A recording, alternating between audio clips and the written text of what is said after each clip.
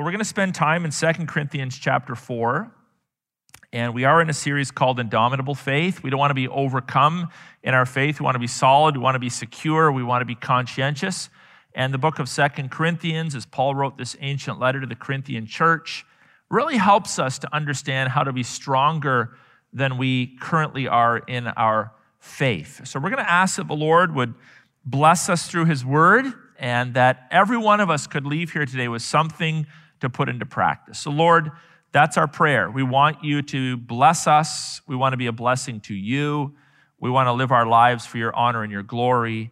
We want to make disciples. We want to see more people baptized. We want to impact our world. We want to help the widow, the orphan. We want to speak into justice issues. But Father, we also need to be strong in our faith. We need to understand what it means to be a Christian, what it means to follow the Lord. And so to all who are Christians here today, Lord, I pray that they would be specially blessed. And if folks are here, perhaps have come to see the baptisms or whatnot, that are not Christians, whether they agree or disagree with what is said, Lord, we'll leave that to you. But we pray that they would at least understand what we're saying, what matters to us, and the difference that it can make in their lives for your honor and for your great glory. We pray this in Jesus' name. Amen. Well, I've sort of already started off by priming the pump and getting you thinking a little bit about some of the challenges in our world with our promotion of Coram Deo. But I want to kind of come back to this topic of some of the challenges we're experiencing in our world. If you're anything like me, sometimes you probably find yourself getting really upset, really discouraged, really bummed out by what you see taking place in our world, and perhaps even its effects on your own faith walk. Now, when we get upset at the circumstances of life, in part, that can be a good thing. Because one thing I have noticed is that people that never get upset, people that never get angry, tend to often spiral into a bit of an emotional funk. They get depressed. They struggle with severe anxiety because they're not allowing themselves to acknowledge the emotional response that we all should have when we see something or hear something or experience something that's taking place in our world. Getting upset allows you to vent or express your disdain, or forces you at least to think through the issues.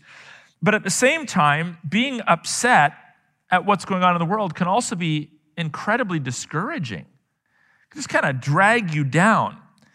And yes, you might believe in the promises of God. And yes, you might be surrounded by so many wonderful people, as I am, in this church and outside of this church. But at times, things just seem really, really dark, don't they? We have people stealing other people's possessions and getting away with it. We are regularly exposed to false teaching, sometimes in churches and religious establishments, through the media, presenting us with lies. Oftentimes we elect people into positions of power, and we find out they turn kind of slimy on us, and that's discouraging. Our country continues to permit infanticide. We have no laws to stop it. And then we are confronted with our own personal failings. We all have ideals that we're trying to measure up to. And if you're like me, and I know you are, you're going to fail. And that can discourage you. We see and hear pictures of war taking place in our world. All of this can rob us of our joy and deplete us of our energy and leave us feeling pretty discouraged. But there is hope. If anything I've said up till now is symptomatic of your life, there is hope. See, here's what you need to know. The clear teaching of God's word brings life and light. This is the blessing of having the Bible, which far too many people spend far too little time reading and reflecting upon. But the Word of God, taught and understood, brings life, and it also brings light. It brings perspective on the circumstances around us. How so? Well, let's spend time in 2 Corinthians chapter 4, verses 1 through 6. And in verse 1, the first lesson that we learn is that we let the word encourage us. This is one of the blessings of God's word. God's word serves to encourage us. So we come home from work, kind of upset. We just watched the news. We're feeling kind of bluesy or mad. We just failed and we're like, when am I going to stop failing? And we get into the Word of God. We need to allow the Word to encourage us. As Paul, in this context, if you're joining us, Paul is struggling with some false accusations that were made against him as a minister of the gospel, a minister of the new covenant, the message of the cross, the gospel of Jesus Christ. And yet, in all of that, pretty dark times, pretty discouraging times, he says this, therefore, having this ministry, as a preacher of the gospel, as a follower of Jesus Christ, having this ministry by the mercy of God, we do not lose heart. Now, this is a fascinating statement. As Paul struggled under the burden and weight of false accusations, if you've ever been falsely accused of things, and I have many times in my capacity as a minister, it can get you pretty upset. It's like, why would you say that about me? It's so not true. Like, I have a lot of flaws. Comment on those. Don't make things up. It can be pretty discouraging. As Paul struggled under the weight of accusation, it was his continual engagement in new covenant gospel ministry that encouraged him. He understood, as we do, the blessings of the Word of God, the gospel of Jesus Christ, the scriptures, the opportunity to herald a message that is not your own, the gospel of Jesus Christ. He understood concepts of grace, which is a beautiful thing, mercy, the blessing and opportunity of being able to preach God's word to others, the beauty of being able to make disciples. All of these things encouraged Paul in the broader context of 2 Corinthians.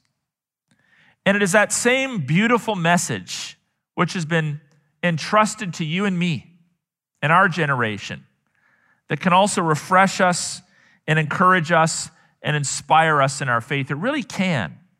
Susie and I often spend time as we're driving from the church to home and back, talking just about the state of our church and different observations we have and the wonderful people that are part of this church and the lives that are being transformed. We also talk sometimes about people that seem a little discouraged, a little bit distracted.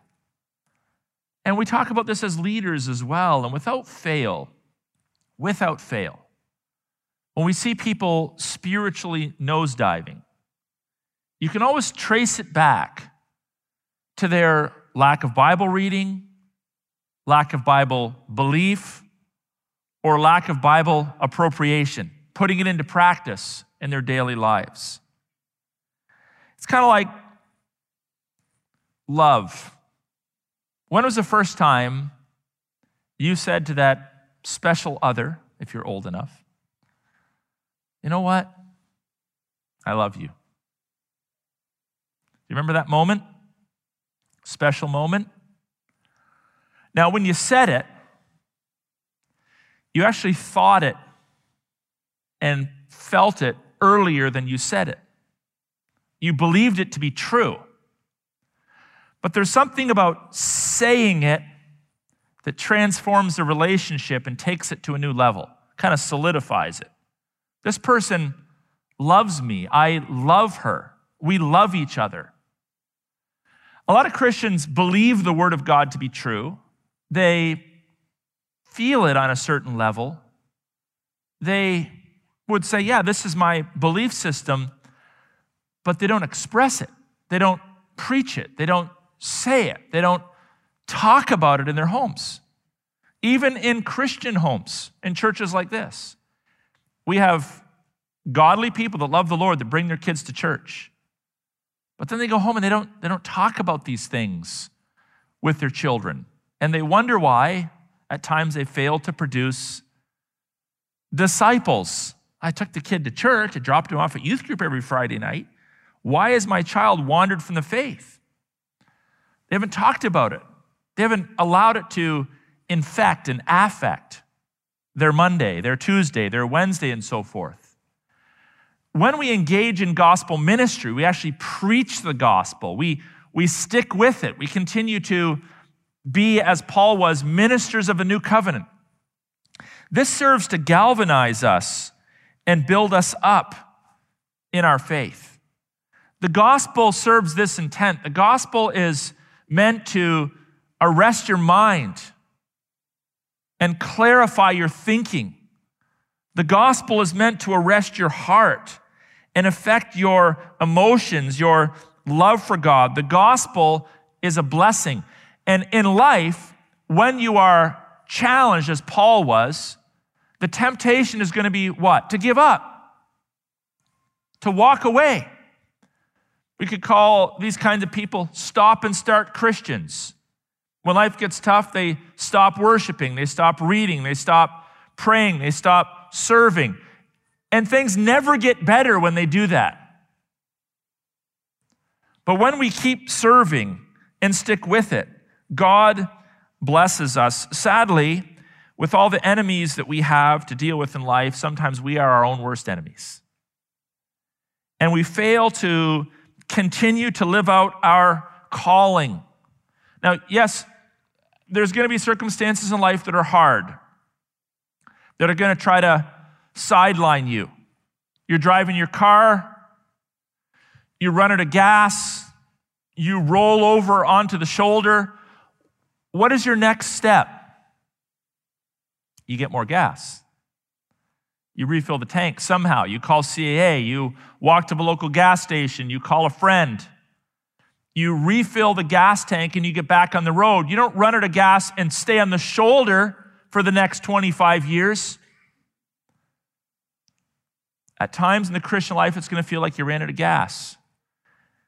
I just don't know. There's no promise. There's no word. There's no blessing right now that can kind of keep me going. And too many Christians, I've seen it. I've been a Christian for over 40 years. They pull over to the side of the road and they just stay there. Life is too hard. I'm going to stop serving, stop worshiping, stop praying, stop reading. They just stay there. They're stuck.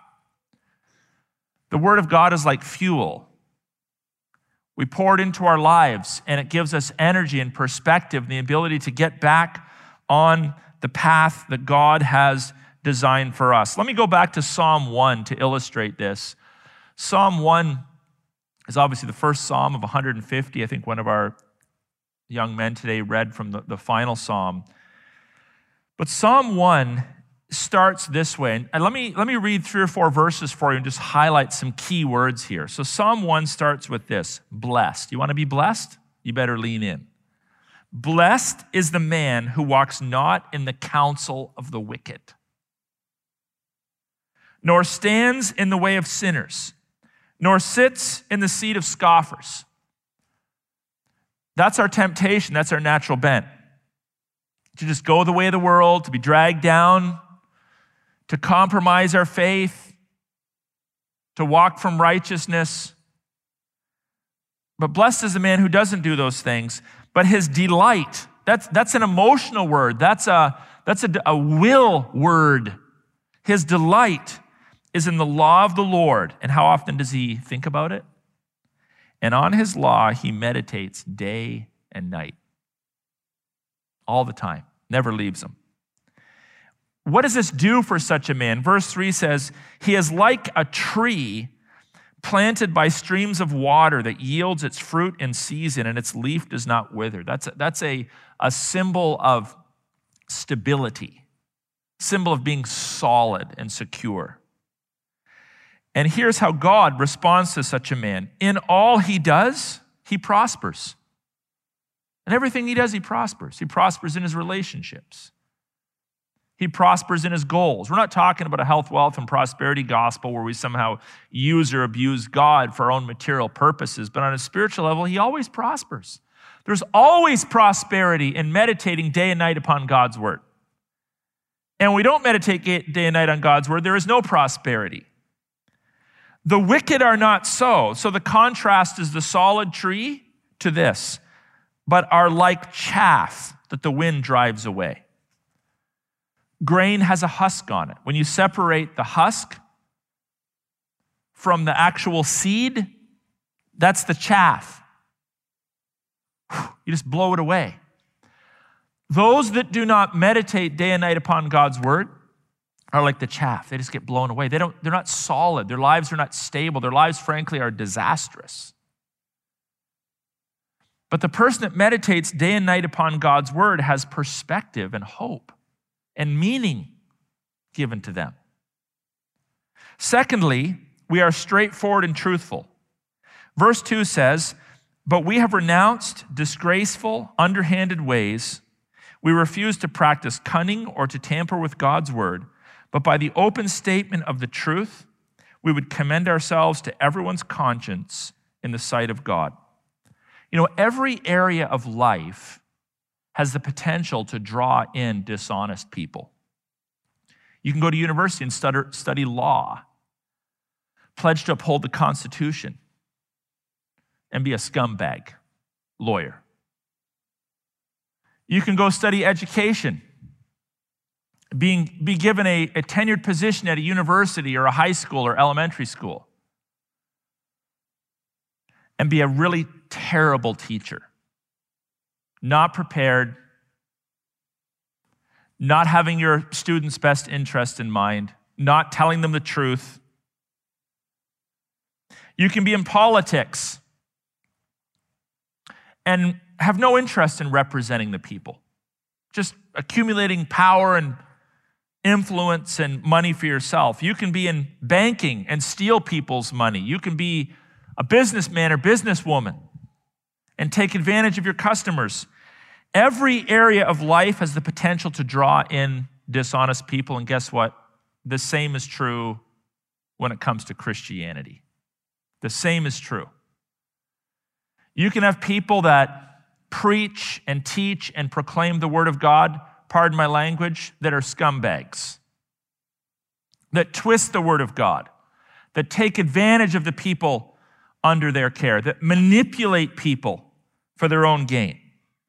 As Paul is confronted with all of these challenges, I'm sure there was temptations. Well, how can I use my office to get these people back? How can I use the word of God as sort of my opportunity to manipulate and bring them on my side? It's like, I'm not going to do that. As I preach the word of God, he says, we have renounced disgraceful, underhanded ways. We're not going to be cunning about it. We're not going to mess with God's word. We're going to tell people what God has said. Look at the language of the text. But by the open statement of the truth.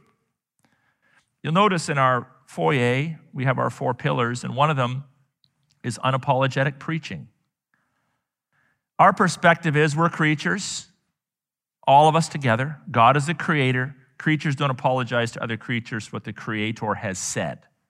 We don't mess with God's word. We don't round off the edges if they're sharp. We don't add sharp edges if they're round. We don't mess with or manipulate God's word. The word of God can be used properly, preached clearly, articulately, accurately, urgently, applicationally, or it can be used in a disgraceful or deceptive way. There's 4 ways that this can express itself. The word disgraceful is the first one. That's in the text here. And this reminds us that sometimes people have a temptation to treat the word of God in a cavalier way. They're not serious about it. They're sloppy in their study, they're sloppy in their thinking, they're sloppy in their preaching, or they just sort of are dismissive of the word of God. Underhanded. This would refer to someone who's manipulating God's people through the word of God, being very selective in what texts they preach to their own benefit, to build a case for their man-inspired rather than God-inspired beliefs. Cunning, when we use the word of God to deceive people, or tampering, when we twist it. And by the way, twisting the word of God can express itself in 2 forms. Taking a text and forcing it to mean something that it doesn't actually mean. That's twisting God's word. But there's another way you can do that, not preaching the whole counsel of God's word. So for example, if every Sunday I were to get up and I were to say, hey, God loves you, God loves you, God loves you, God loves you, God loves you, God loves you, and that means he's for you, he's not against you, he sent his son to die for you, and he has plans for you to prosper you. That's all absolutely true. But there's the flip side as well. God hates sin. God will not tolerate sin. God will judge you for your sin. God will damn you for your sin. You have a responsibility, if you've experienced God's grace and mercy, to live a life of obedience and surrender to him. This provides balance. So God, as Daniel mentioned today, God doesn't just exist to make your life better. God exists to bring glory to himself. The mission of God is actually his own glory. That's God's mission. We get to participate in that, and we're blessed by that. So this would be an example of where if I was cowardly in my faith, I'd be like, oh, what's going to be the best sell today at church? A love message. What's going to run people out of the church? A judgment message. So I'm just going to preach the love message every week. No expectations. It's all about you. This doesn't build mature disciples. So we can twist God's word by literally manipulating a text, or we can twist God's word by not teaching the whole counsel of God's word. And both of these things we have to be conscious of in our approach. So we can be deceptive and disgraceful, or as Paul chooses, we should openly state that which is true. But by the open statement of truth, we would commend ourselves to everyone's conscience in the sight of God. What this does when we openly declare the truth, it works for me, it works for you and your relationships, it's a way of commending yourself to others. It's a way of saying, look, I've just told you something that's hard. Clearly, I'm not trying to manipulate you. I just told you something that's true. Clearly, I'm not a religious salesman. There's something about telling someone the truth. Even if they don't like it, they appreciate you for it. Like, I may agree, I may disagree, but you know what? I appreciate the fact this person always tells me the truth. They don't lie, they don't deceive, they don't twist God's word. They just tell me the truth. And so on the level of conscience, they have a certain trust in you because you tell them the truth. Folks, we live in a world that is filled with liars. Filled with liars. Example of this, we just had this canopy put off the side of the church. One of our staff members was telling me this morning. It was supposed to be in September, right? Because when we're processing people, we don't want to get rained on and snowed on. So like, what's the delay? So one of our staff calls the secretary and says, hey, you said you were supposed to be here like last week or whatever. And the secretary must have had the phone on like intercom. So she can hear the guy in the background saying something like, oh, I already lied to that church. I told them we were going to be here last week, but we're not ready yet. So she hears this from this salesman or installer or whatever. And later when he comes, she has the opportunity to kind of, he actually finally admitted it. And she had this gracious conversation. Hey, people lie to us all the time. In business, in the media, in science, people are fallible and they lie. Knowingly or naively, they lie to us. But far be it from us as ministers of a new covenant to lie to people about eternal truth. God has written a book. How shameful would it be for us to manipulate or twist or half preach what God has said? This is disgusting. And we need to avoid that at all costs. By the way, when you openly state the truth, what you'll find is you have a more restful life. You have a more fruitful life. In many respects, you have an easier life. You'll get some challenges and pushback. But when you just tell people the truth, rather than living under the burden of deception, it's a blessed thing. Don't apologize to people for what God has said. If you do, you actually are lying to them. Truth transforms, and it is beautiful. Gimmicks, twisting the truth, confuses people and robs them of life, but truth brings life and light. Third, when we preach the truth, we also understand the spiritual dynamics of proclamation. We try to be in tune to this when we're preaching or teaching or sharing our faith with our neighbor over the fence. Be in tune to the fact that you are actually involved in a spiritual battle. It's not just, what do you think? Here's what I think. Well, this is what I think. What do you think? It's not just an exchange of ideas. When we minister the gospel, we are in a spiritual battle. Paul understood this in verses 3 and following. He says, and even if our gospel is veiled. So in other words, sometimes when you preach it, people are like, I don't know what you're talking about. I don't get it, or I don't quite understand it. Even when it's veiled, it is veiled to those who are perishing. In their case, the god of this world, Satan, has blinded the minds of unbelievers to keep them from seeing the light of the gospel of the glory of Christ, who is the image of God.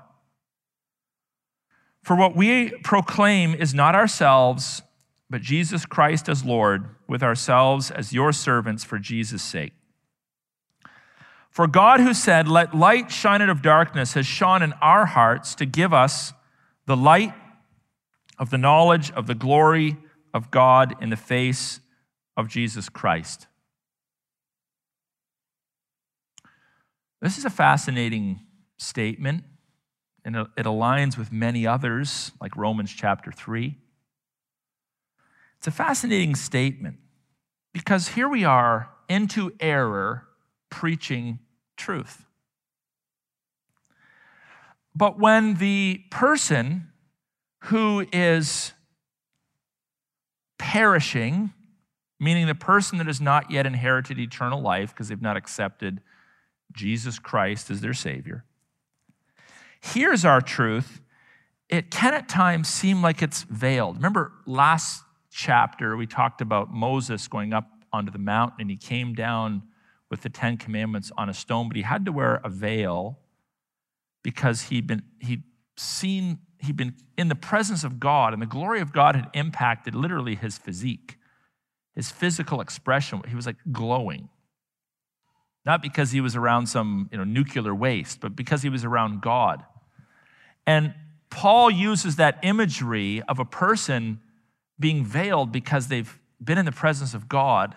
He uses that illustration now in reference to someone who can't fully and accurately see your face. So when I was doing baptisms today, I had my mask on. You couldn't see me smiling. You could see my eyes, my ears, but you couldn't see me fully. I was somewhat veiled to you. And when the gospel is preached, there's parts of it that lost people understand, but part of it is also veiled. They don't fully understand it. We also preach the gospel, and sometimes we might think, well, it's not working, or it's not making a difference. And we're like, why? Like, I was clear, I was logical, I was compelling, I was gracious, I was relational, and so forth and so on, and it's still not working. Why is that the case? Well, here's your answer to that dilemma.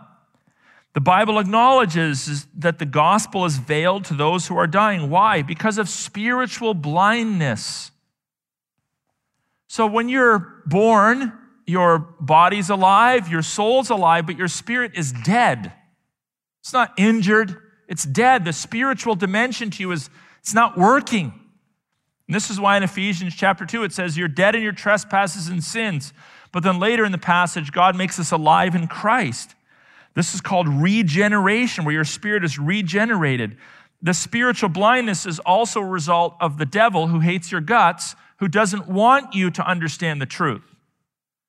The god of this world has blinded the minds of unbelievers, and this is a categorical statement. It's like without exception.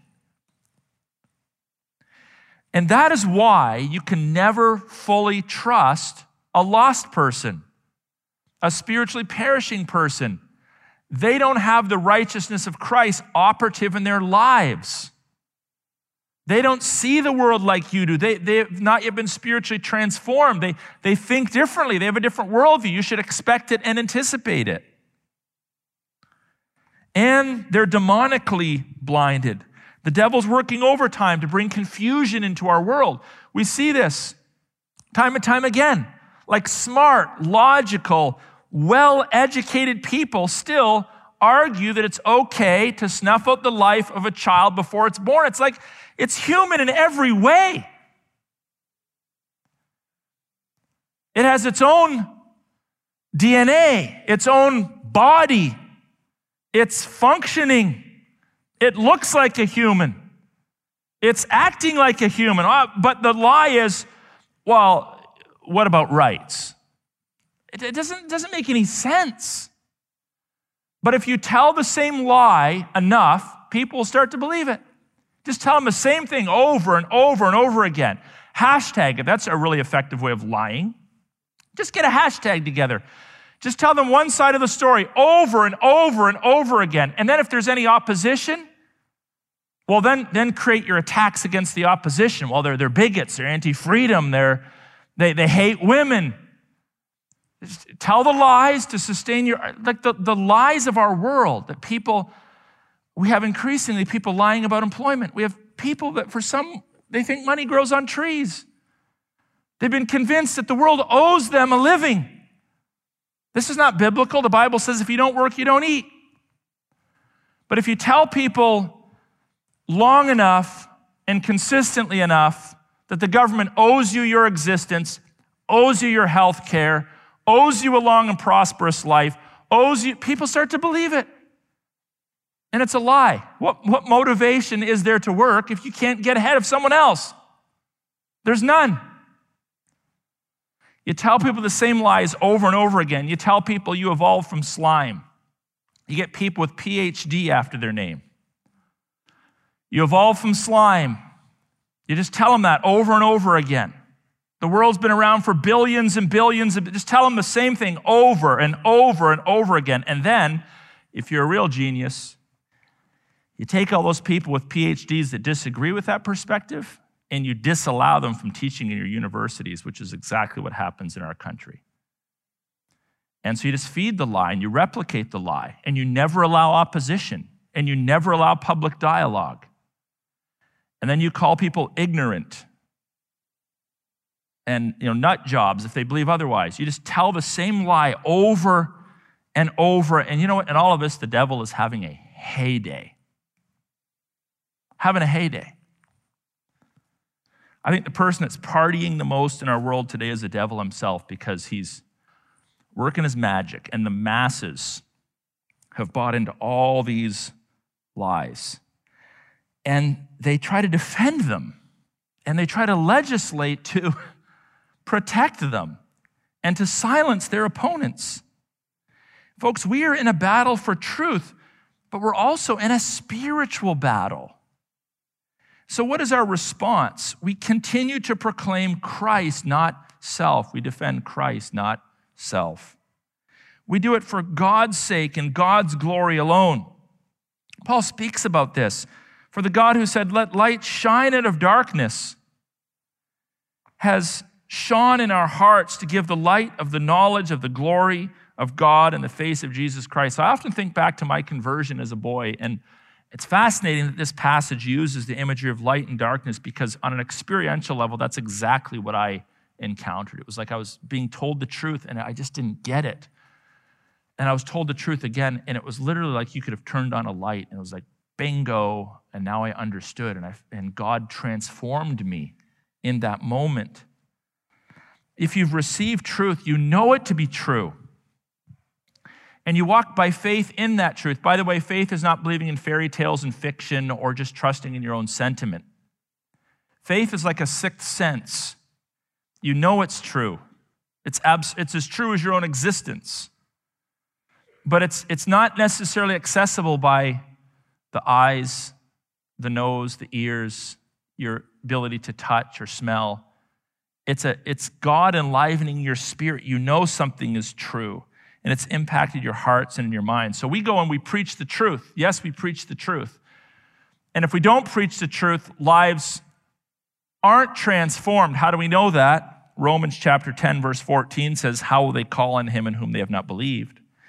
And how are they to believe in him of whom they have never heard? And how are they to hear without someone preaching? So God uses preachers to proclaim the message so that people might have something to hear, so that they might have something to believe in. Yes, that's true. But behind the scenes, we've learned that God is the one actually pulling the strings. God is the one actually enabling people to understand, regenerating people, spiritually rebirthing people. And this is a beautiful thing because we want to be, diligent and determined ministers of the gospel, but at the same time, there's like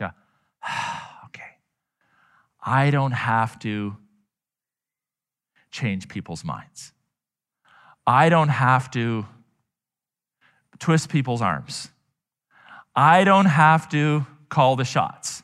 God is going to do what God is going to do. I'm going to be responsible. I'm going to show up to work, and I'm going to do my job, but I'm going to let God do what only God can do. So yes, life can get discouraging. But if you kind of expect that it's going to be dark, it can take the edge off of it. I think it's the surprise factor that sometimes throws us off. But when you expect it, people are going to reject it. The world's going to get worse before it is renewed. It takes the edge off. And in all of that, we continue to serve the Lord as foreign ambassadors, seeking to bring life and light into a dark world, all the while retaining it for ourselves, not wavering in our faith, believing in the promises of God, trusting in the Lord, reading the Word of God, allowing it to enlighten our minds and our hearts, that we might be encouraged and built up in our faith, to the honor and glory of God and to the blessing of God's people. Church, be encouraged by these words. Be a student of Scripture. This doesn't mean you got to get your pen out every night, your papers, and do 25 pages of notes and hour after hour of deep exegesis into the text. But spend some time reading God's Word every day, just meditating on it. Take it with you. Talk about it with those around you, and proclaim it to a lost and dying world to the glory of the King, and again, to the benefit of ourselves. So let's commit ourselves to doing this in Jesus' name.